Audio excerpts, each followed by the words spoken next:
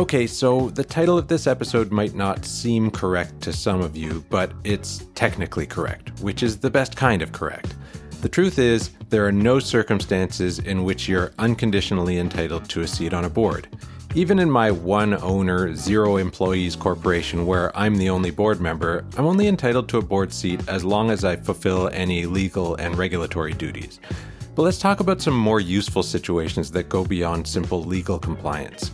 I meet a lot of organizations where the board and/or management seem resigned to the fact that they have to live with one or more bad board members, or with a board that as a whole just doesn't have the right people.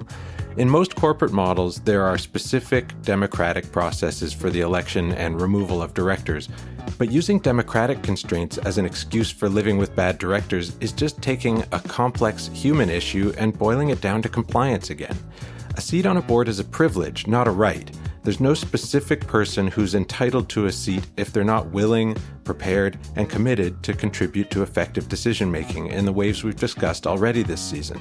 Yes, your organization might have board seats set aside for representatives of an ownership or stakeholder group, and you should be working with those groups to make sure their representatives are, good directors. Or maybe you have an ineffective director that has several years left in their term. How about helping them to improve instead of just waiting for their time to come?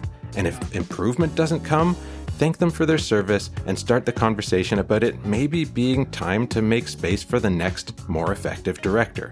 Directors are, or at least should be, more than seat fillers. They are the gatekeepers of good governance.